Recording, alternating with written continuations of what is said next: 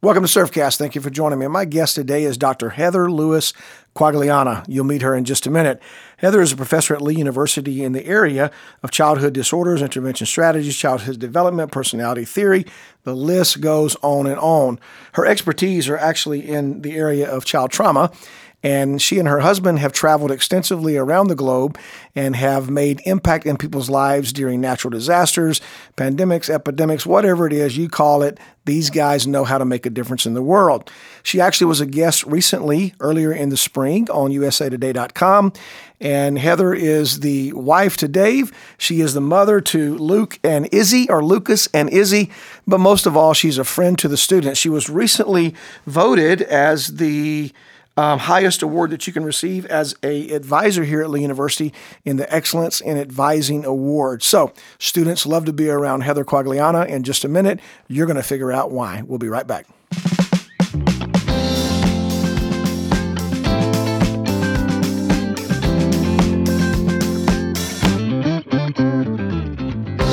And we're back. Heather, welcome to Lee University. Well, you actually would not be welcome to Lee University because you're always here, but welcome to Surfcast. I'm glad you're in the studio today. How are you doing? I'm good. Thank you for having me, William. And we're actually doing this in a live setting, which is kind of cool. I'm excited about that because there's so much social distancing going on, and my most recent interviews were over Zoom, so it's good to actually have somebody in the room. So, yes, it is. It's my first interview in person in a long time. So, well, yes. Good. Well, I'm glad you chose us, or at least accepted our invitation, so we're thankful for that. All right, Heather, so the introduction, gave all kind of things about who you are and what you do and where you've done this over the years, but you're a clinical psychologist as well, is that correct? Mm-hmm. Yes, I am. And you are really keen, and you and your husband, Dave, all this kind of stuff about mental health. Mm-hmm. So can you give us today, as a working definition, the idea of what we're talking about when we say mental health? Because we're going to unpack that a little bit, especially in the midst of a pandemic, down on the Louisiana and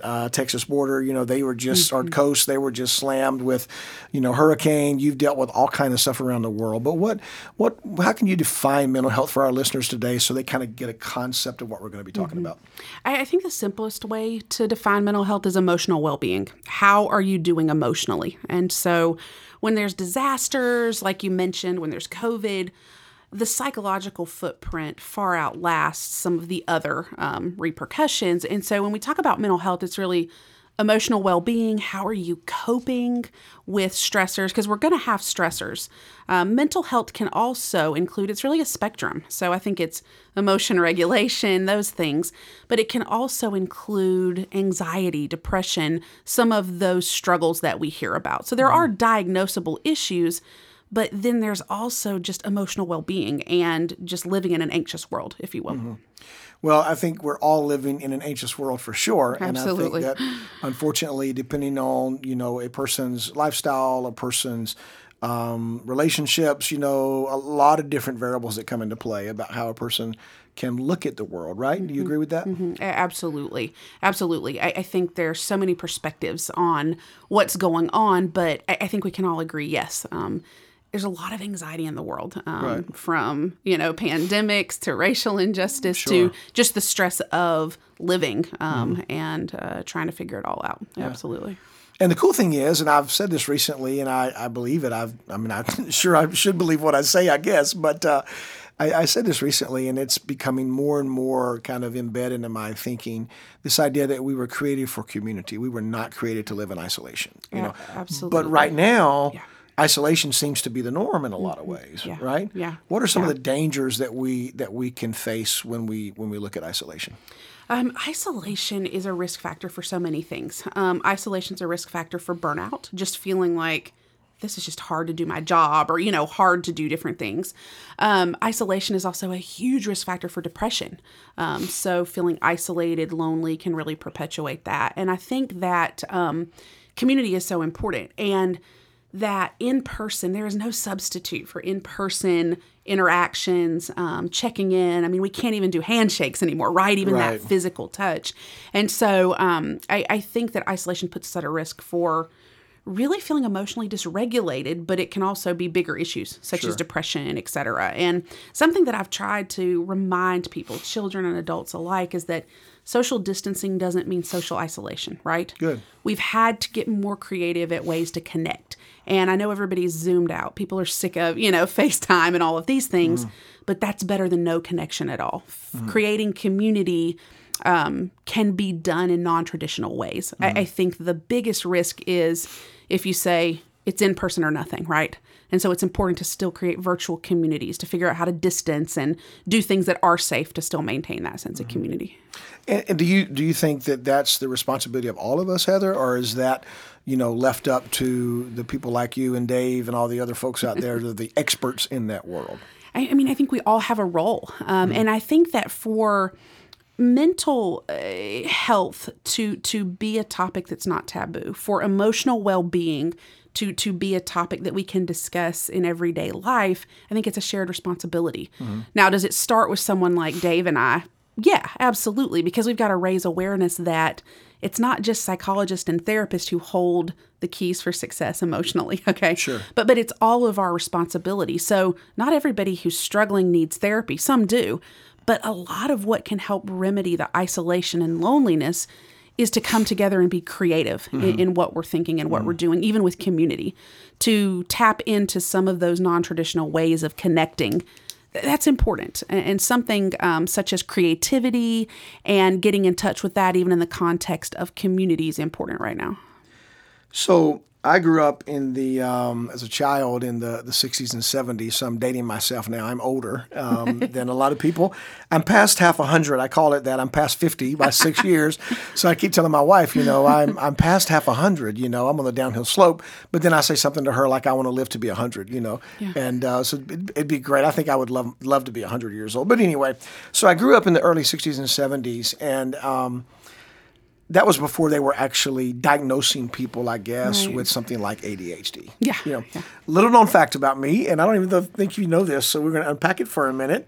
Years ago, I was a student in a master's program in special education, and I actually didn't finish that program. I quit just before my student teaching. I was going to be a teacher in special ed.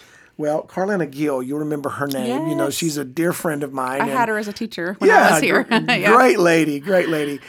She actually clinically diagnosed me, or actually went through the testing when I was a student for ADHD. So I am of course, Dave knows me well enough to know that's true. I'm every kind of ADHD actually is I don't know how you say it. Maybe I'm diagnosed with it. I don't know, but it's just who I am. It's what I am. I've learned to live with it. I tell people I contracted it when I was a kid, and I kept it, and I've learned to live with it, and fortunately I don't have to have, any of the other external resources for that. But the point I'm getting at, the point I'm driving to is, what's a good balance for us between, because if we're not careful, everything can get put into the pool of mental health as problematic, and everything needs a diagnosis, and every person's whim or way, or, maybe they just don't want to do something. So that becomes then a diagnosable idea. I don't know. I think I'm drawn to a question of how do we balance this idea between emotional stability as you define it, but also emotional health, and also recognizing that there are sometimes people that need more than just the immediate, they need some long-term care. Is that a fair question to ask? Absolutely. And as a clinical psychologist, this is one of our favorite things to talk about is diagnosis and treatment and all of that. But we have some criteria when I think or I sit down with a client of mine and I'm thinking diagnostically. One of the first questions I ask is, how pervasive is the issue, right? Okay. Because you use the example of ADHD. That's a common diagnosis that we see emerging during childhood. But just because a child is inattentive or hyperactive doesn't mean they're going to get that diagnosis. We ask that question of pervasiveness. Is it consistent across environments, And we know with disorders like ADHD that there's strong biological causes as well. And so all that to say, I think we have to ask, how pervasive is something? And let's say someone does meet criteria for a psychological issue or disorder, that still doesn't mean they don't have to learn to cope, right? Yeah. So important to learn how to cope and adjust and live with something. Now, I also see the other end of the spectrum where you have people saying, well, I can't do anything because I'm anxious, or I can't come to class because I'm depressed, or different things. And I think that we can't use it as a catch-all excuse. Good. It doesn't matter what's going on, whether it's clinical or non-clinical. That doesn't mean people don't have the responsibility for good coping skills. Okay. And with emotional health, it really has to do with how are you regulating difficult emotions, right? How do you sit with anger, frustration, disappointment? But also, how do you cope with that so that your life isn't falling apart every week, right? Just because hard times hit. Life's tough. And so learning to cope and deal with that and build resilience, I think, is important no matter whether it's diagnosable or not. But yeah, you're absolutely right. I think there tends to be two camps. You over-rely on a diagnosis and say, I can't do anything because of it. Right. But then also pop psychology, a lot of students or parents diagnose themselves or their kids, right? And say, well, this is going on. Let's just, blame it on that. That's not responsible either. So. And I'm glad to hear you say that, because in my situation, my parents have been deceased for quite a while now, but my mom, I remember talking to her, and she was talking about, that early on, they were saying there was something wrong with me. And I mean, that's debatable now. I'm sure that people think there's still something wrong with me, but the point was, she became a help to me when there really wasn't a balance between, because back in those early days, to be diagnosed with that would have been much more prone to isolation for me than there would be nowadays, because a person can be mainstream with any number of these issues that they're facing. Absolutely. Absolutely. So what do we do, Heather, as individuals? How do we help people? We got some specific questions we're going to dig to in just a minute on the idea of the pandemic. But as a general idea, what do I do out here, when we're just recognizing that somebody is off a little bit? Maybe their game is a little bit delayed. Maybe they're struggling in an area. Maybe their anxiety is out the roof. We're not trained clinicians, right? But yet we're, called compassionate caregivers. Yeah. How do we help people move from this idea of what could be sidelining them to get them to the place of either care or community? Does that make sense? Absolutely. And I think the first thing is that listening well is important. Okay. People who are suffering, whether it is just a isolated event that they're suffering or it's chronic history of suffering with anxiety or some type of emotional issue, I think coming alongside them and saying you're not alone. To me, that's the foundation of our faith, but that's also the foundation of good caregiving. You don't need to be a therapist to say you're not alone. Now, I think that because there's a spectrum of issues, that can really drive how we recommend a friend or someone we are working with, how we recommend they deal with things. And so if it's just someone needs a listening ear and needs a little support, you might say, hey, let's get together. Or, hey, there's this going on, with my church or this group, come join me. Because so much, I think, of today's isolation is because sometimes we don't know how to do community well, and particularly now with all these restrictions. I think, though, when there's more severe issues and you feel overwhelmed or overburdened by a friendship and you say, hey, I feel drained from this because I can't be this person's only support system. Right. That's when you may start to have the conversation about, I want to be a part of your support team. I still want to listen well to you, but let's think of some other resources. So that could be informal resources, right? Connecting them to, I'm thinking of a college campus, I'm thinking connecting them to resident assistants who could help them plug into something on campus. Sure.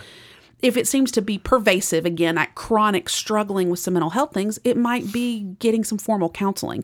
But I think often we overlook some of the informal resources that can bring healing. So if it might just be connecting with a family member, it might be reaching out to a friend, it might be, talking with a professor, but then there is a time and place for those formal resources as well, whether it's going to counseling, et cetera. So I think there's time and place for both.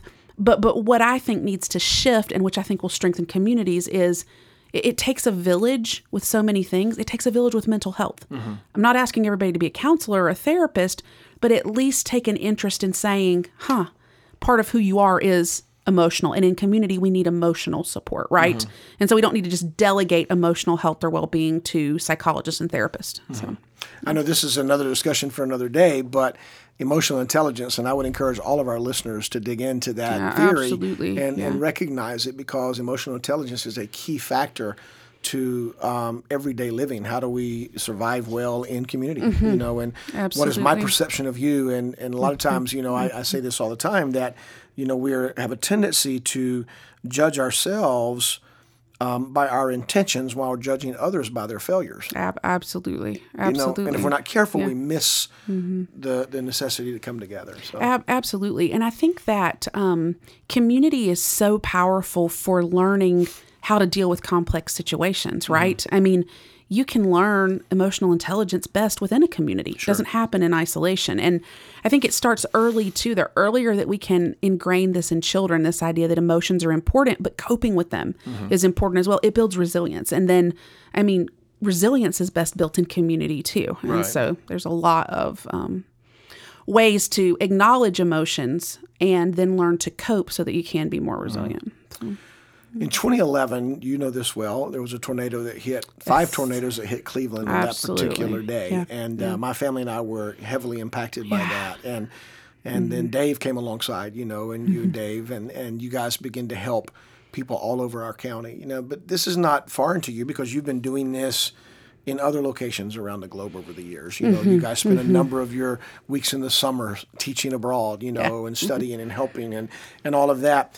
So let me ask you, because you have a much more global view of this than just, you know, a little East Bradley County where we're from, you know, in a little southeast part of the U.S., but you have a more global view.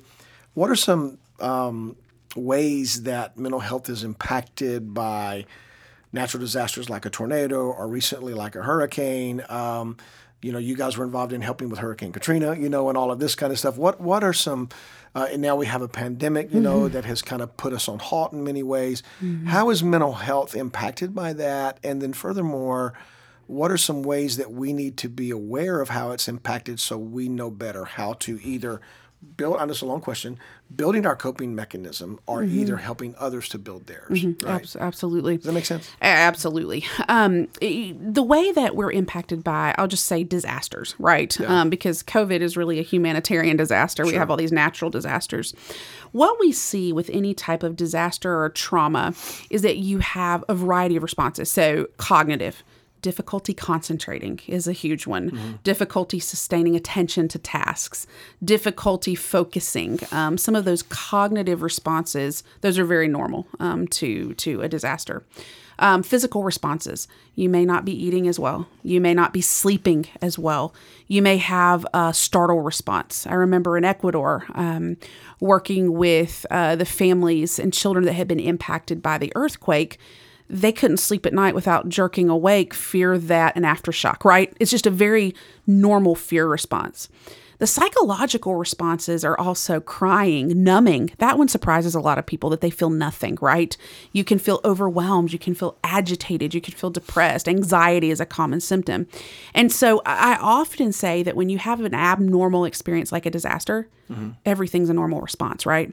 And children differ a little from adults. Children don't talk as overtly about their feelings. So oftentimes children will act out. They might misbehave more. They might be real clingy to adults because they're afraid of losing someone. And so we see all those responses to disaster, but they're very normal responses to abnormal events. And I think it's important to normalize that because a lot of people feel insane after a disaster, all the feelings that they're having and different things that they're going through. And with COVID, part of the work I've been doing in our community is to educate teachers and principals and administrators of, I mean, kids are going to just have a variety of responses. And a lot of it is going to just be, am I safe right now? Right. Because disaster threatens that sense of safety. Is my life going to be the same? My son even said, you know, COVID's been going on for 10 years. Will I ever get to do anything? Like, my life has stopped because of this. And so those are all very normal responses. But you asked about what do we do to cope better in community? And I think the simple answer is relationships. Relationships are our best factor in resilience. When I think through just some of the suggestions for COVID, for disasters in general, I think it's important to nurture the relationships that you do have. The Search Institute, you may be familiar with them, but they have some great just information on developmental relationships. And these developmental relationships talk about the idea of just investing in one another, even during difficult times, and figuring out how to do that well. I think also, if we look at resilience, and we also talk about how do you grow through it, community can help you see this is difficult, but having a growth mindset is important to build that. And then I also think just focusing on feelings, acknowledging them, labeling, thinking through coping strategies, but then also creativity has been shown to really help bolster resilience. And so I think for children, they play, right? And children are very resilient because they're able to play through stuff. I think as adults, we forget to be creative and have some of those outlets. We get so mired in the issue that we forget to do some external things. Define resilience for us, just so we know what you're talking about. Resilience is really just bouncing back from adversity. So when something disaster happens, when something terrible happens, when you even have a situation, I work with a lot of kids who've experienced abuse in some form or fashion. It's that ability to bounce back. And with resilience, we want to take it a step forward, and we hope that you can't only just be resilient, but you can thrive. And that thriving piece means I can grow through adversity, right? That growth mindset of not rose-colored glasses, not, okay, great, I went through this and it's teaching me a lesson, but the ability to see, you know what, this has transformed me in some ways, and there's some ways in which I've grown. So, yeah. What do we do with, not what we do, but how do we help people? Right now, there just seems to be an overwhelming amount of fear. Absolutely. And I know that fear is a real issue for a lot of people, right? Fortunately, I don't struggle with that particular area of my life, and that's my struggle. I'm a very anxious person. Okay, and I'm thankful that I don't. People that know me might think that I'm active. I'm not necessarily anxious. There's two different things, I think. Absolutely. But what are some real? Let's talk about some real coping ways right now to help people. I was in Honduras when the pandemic became news in America, in the U.S. Yes. I had students, as you know, you've taken students abroad before, and I had students with me, and we caught the last flight out to come home, and we remained in the country 3 days after the announcement of COVID being exposed in the U.S., and so we had to maintain 3 more days in the country, then we came home.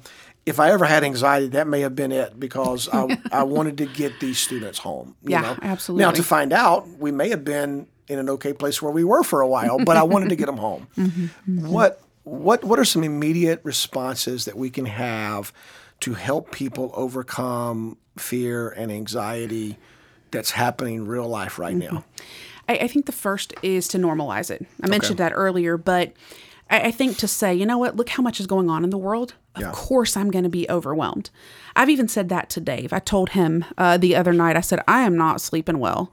And he looked at me and said, nobody is. And I said, you know what? That was just oddly comforting because, I'm not alone in this. It reduces isolation when you know it's a shared experience. Sure. I think also practical coping needs to involve the senses. Okay. Explain that. When you are overwhelmed, it's usually a sensory experience, right? Okay. I think that trauma, crisis, all of those things often have elements that involve, your sense of sound, taste, smell, all of those things. And so I think coping creatively can involve things like going and drawing an image of how you feel. That's a very sensory experience. Because sometimes when we're in crisis, we don't have words to describe it, right? And that's part of the anxiety is I can't get it out appropriately. Right. I think that's important to think creatively, engage the senses. I also think that getting rid of the oughts and shoulds. There is so much shame. There is so much shame when it comes to crisis. I mean, I even find myself shoulding myself. I should have done this better. I should have. Whoa. I think we have to let go of some of that perfection and say the oughts and shoulds, those are not helpful when you're navigating stressful times. Of course, we all have things we could have or should have done better, but especially when you're living in stressful times, you're going to take a hit to some of the way you're just thinking and managing and making decisions, and that's okay. I think we also have to focus on what we can control. And so there's safety measures, right? Washing our hands, wearing masks, different things. That's the control we do have. And so focusing on some safety measures. That seems to be particularly effective with kids when they feel like, you know what, I can do something. I can have a sense of social responsibility. And so I think that coping does look a little different for each person. But what we have found in the psychological literature is there seems to be, with people who function pretty well, there seems to be a balance of interpersonal coping. That's the community, right? That is leaning on some other people. And then there's also the intrapersonal. So that's more hobbies, some of those creative activities. But people who can combine both do pretty well. And then another coping strategy that's particularly helpful is to not compare yourself to other people. Good. Even though we are all in this together, it can be hard to not scroll through social media and say, well, how come that person's life is still perfect, right? Back when the pandemic started, I was working full-time from home, homeschooling my kids because school was closed. And I remember scrolling through Facebook, and some of my friends, it was like, 9:00 in the morning, and they're like, we've completed math, and now we're off to baking class. And I thought, well, we just put pants on. And that's like, that was our victory for the day, And so comparisons aren't helpful. Yeah. We need to celebrate each other's successes, lean on each other for support. And so that's important. And then humor. Even in the midst of crisis, if you can still find things to laugh about, or still find some humor or silver lining at times, that also seems to be helpful. This question just kind of came to mind when you were talking about inter and intra. It made me think about this whole idea of intrinsic and extrinsic motivators. How do those, or do they even have a relationship in this idea of mental health? And how can we utilize intrinsic and extrinsic motivators to encourage people? Because the challenge, I think, is for those of us who are not skilled either academically or clinically to be able to deal with, or to not, that's a terribly bad term to use, but to, for lack of a better term, to help people process through it all. Can motivators, and what are some motivators to help people? Because sometimes if we just get them through the next hour. Absolutely. Right. So for some of us, we just want to get through. Right now, I want to get through to the end of the semester with students on this campus. No doubt. Right. But for some people right now, they want to get through this next class. Right. Absolutely. Do motivators matter, and how can we help develop that? Well, motivators are interesting. And I, as I think about what motivates us, it's interesting. And I don't think I've read any research lately on intrinsic, extrinsic motivation, particularly during crisis times, right? I think crisis times throw motivation a little bit on its head because what may be normally motivating might have taken a back seat.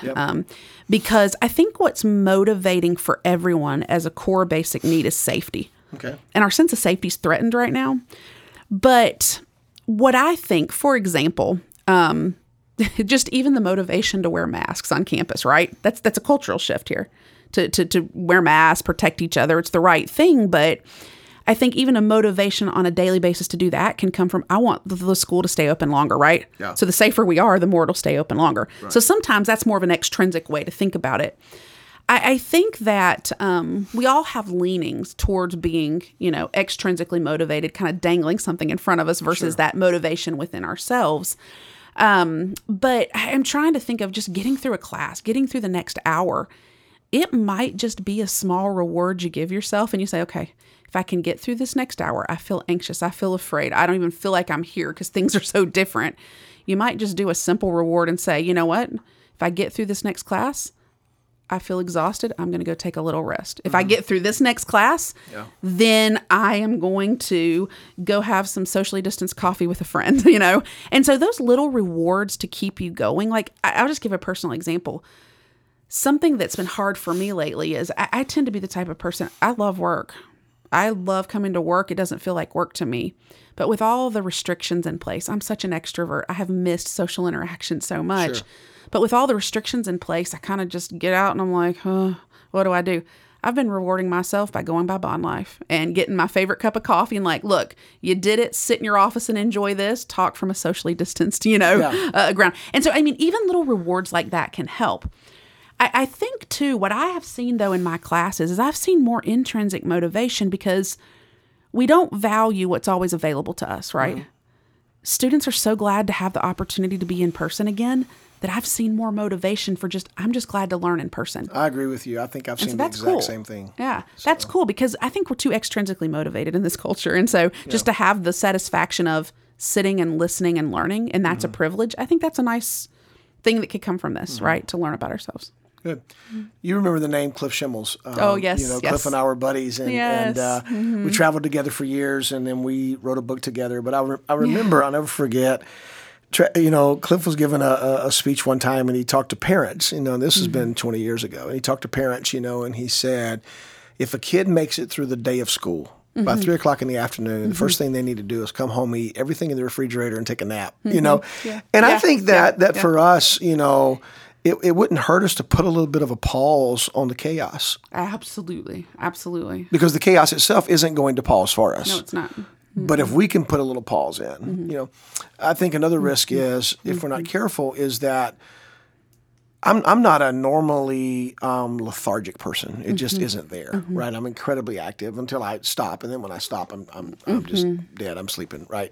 But recently I found myself, because I am also an extrovert, I found myself just overwhelmed with all of the chaos that's going on, and the challenges and the difficulties, and I got into a groove of just crashing a little earlier than I normally should or normally do, and I talked to my wife about it, and eventually the other day I just literally woke up and went outside and put out mulch and mowed the grass and did all kinds of crazy stuff, because I needed something different than what the environment we were facing, So let me ask you this, Heather, you're a person of faith.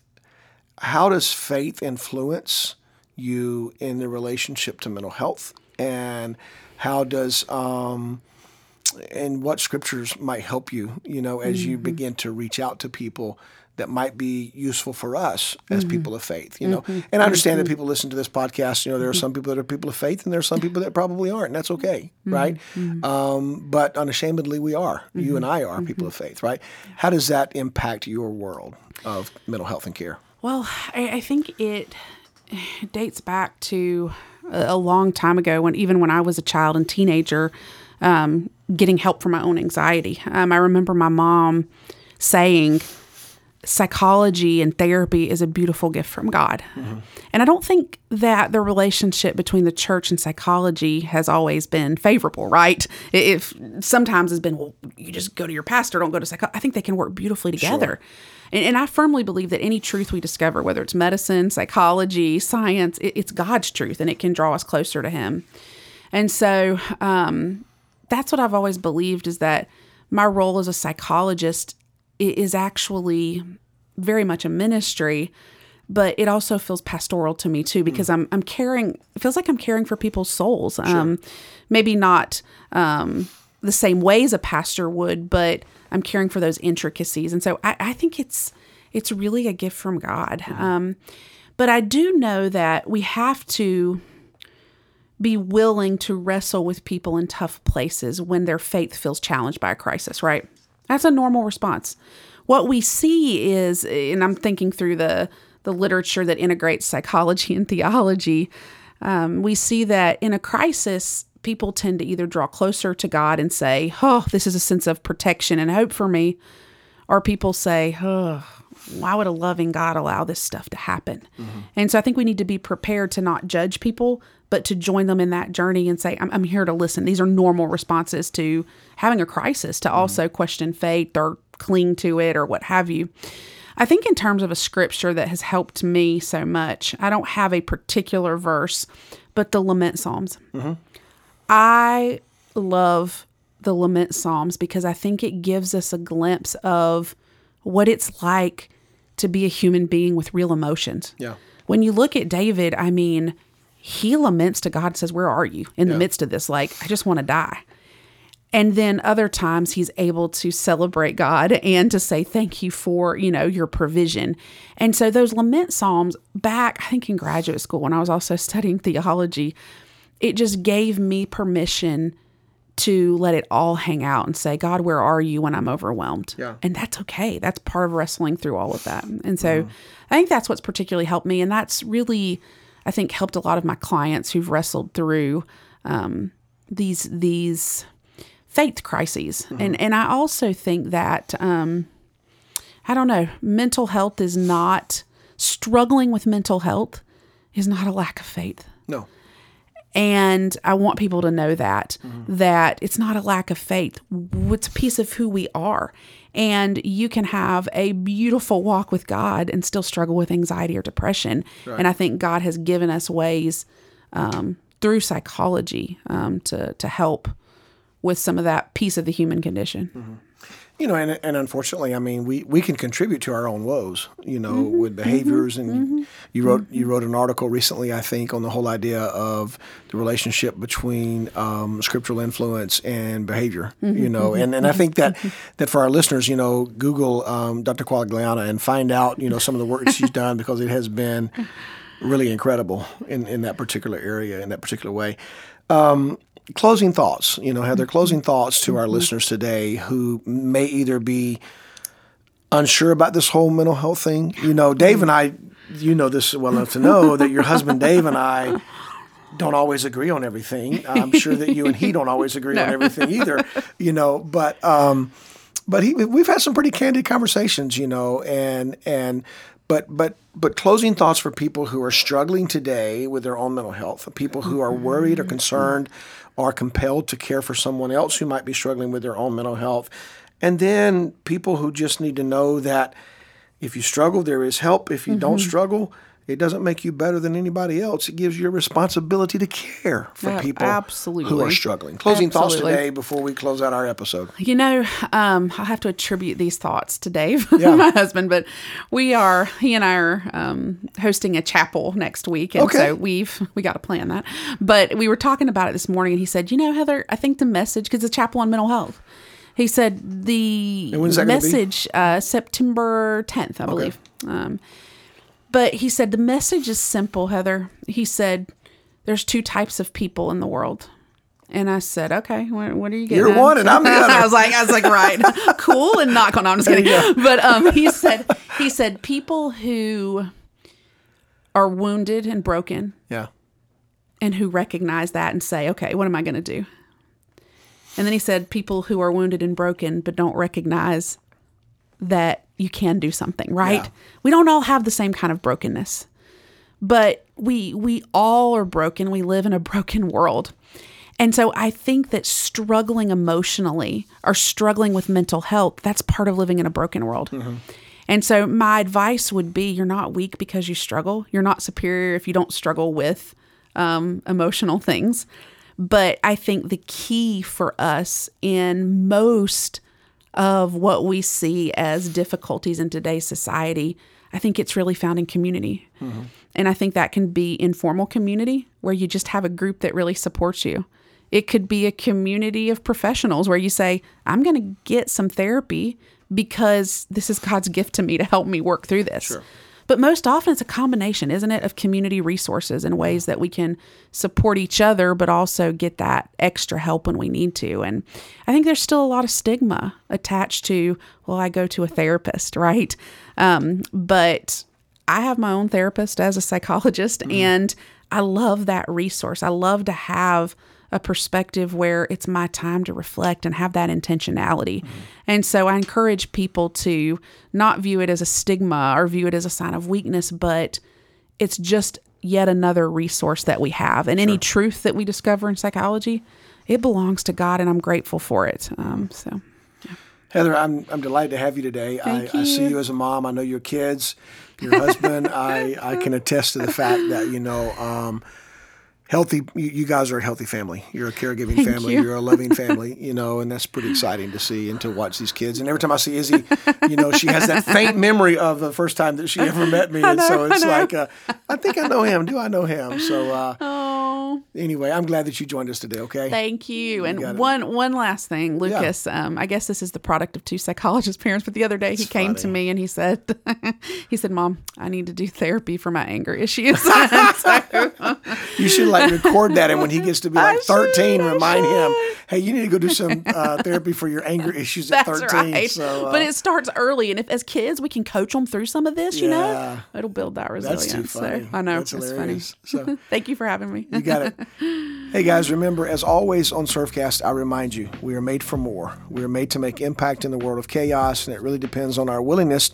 And according to this conversation today with Dr. Quagliana, a lot of it is dependent upon whether or not we're going to step forward. We're going willing to recognize our own need and also recognize the possibility that we can make an impact in somebody else's life. So we're going to do this. We don't always do this, but today I want to take a moment and we're going to play a Liu worship song, and I want you to think about where you are in your own life. Who do you need to reach out to that can help you? And better than that, perhaps in your world, who can you reach out to help them? So the reality is we are not created for isolation. We were, in fact, created for community. You are salt and light in this world of chaos.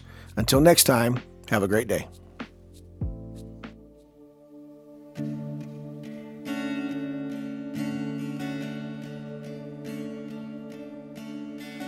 We find ourselves waiting again to feel the waves stirred by heaven.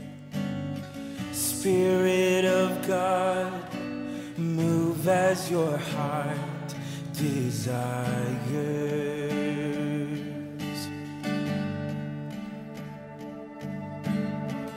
All of our walls come crashing down as we lean in to hear you now. Spirit of God, speak as your heart desires. Come on, let's make this our prayer tonight. Lord, let the fullness of your presence come like fire, all consume me in these last hours. Let your power fall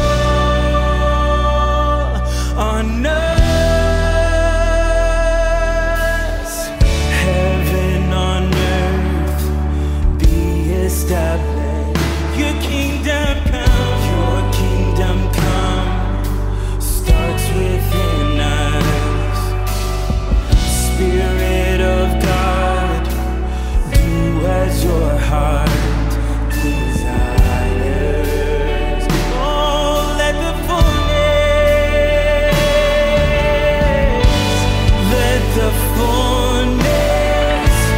of your presence come like fire, all consuming in these last hours.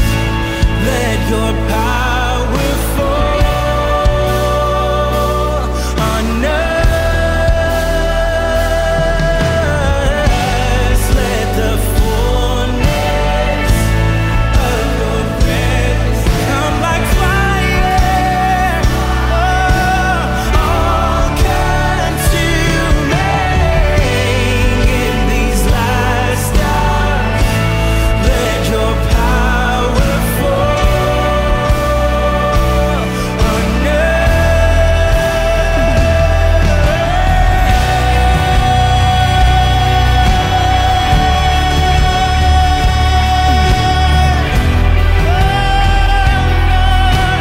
crying out for more of you, Lord.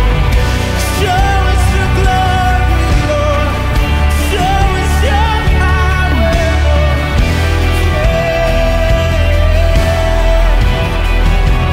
Crying out, crying out, crying out. Open the floodgates of heaven, Lord. Open the floodgates of heaven.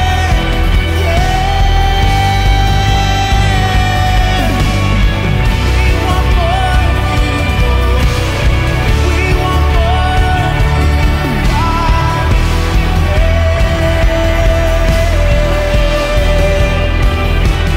With our hands lifted high and our hearts open wide, we're expectant.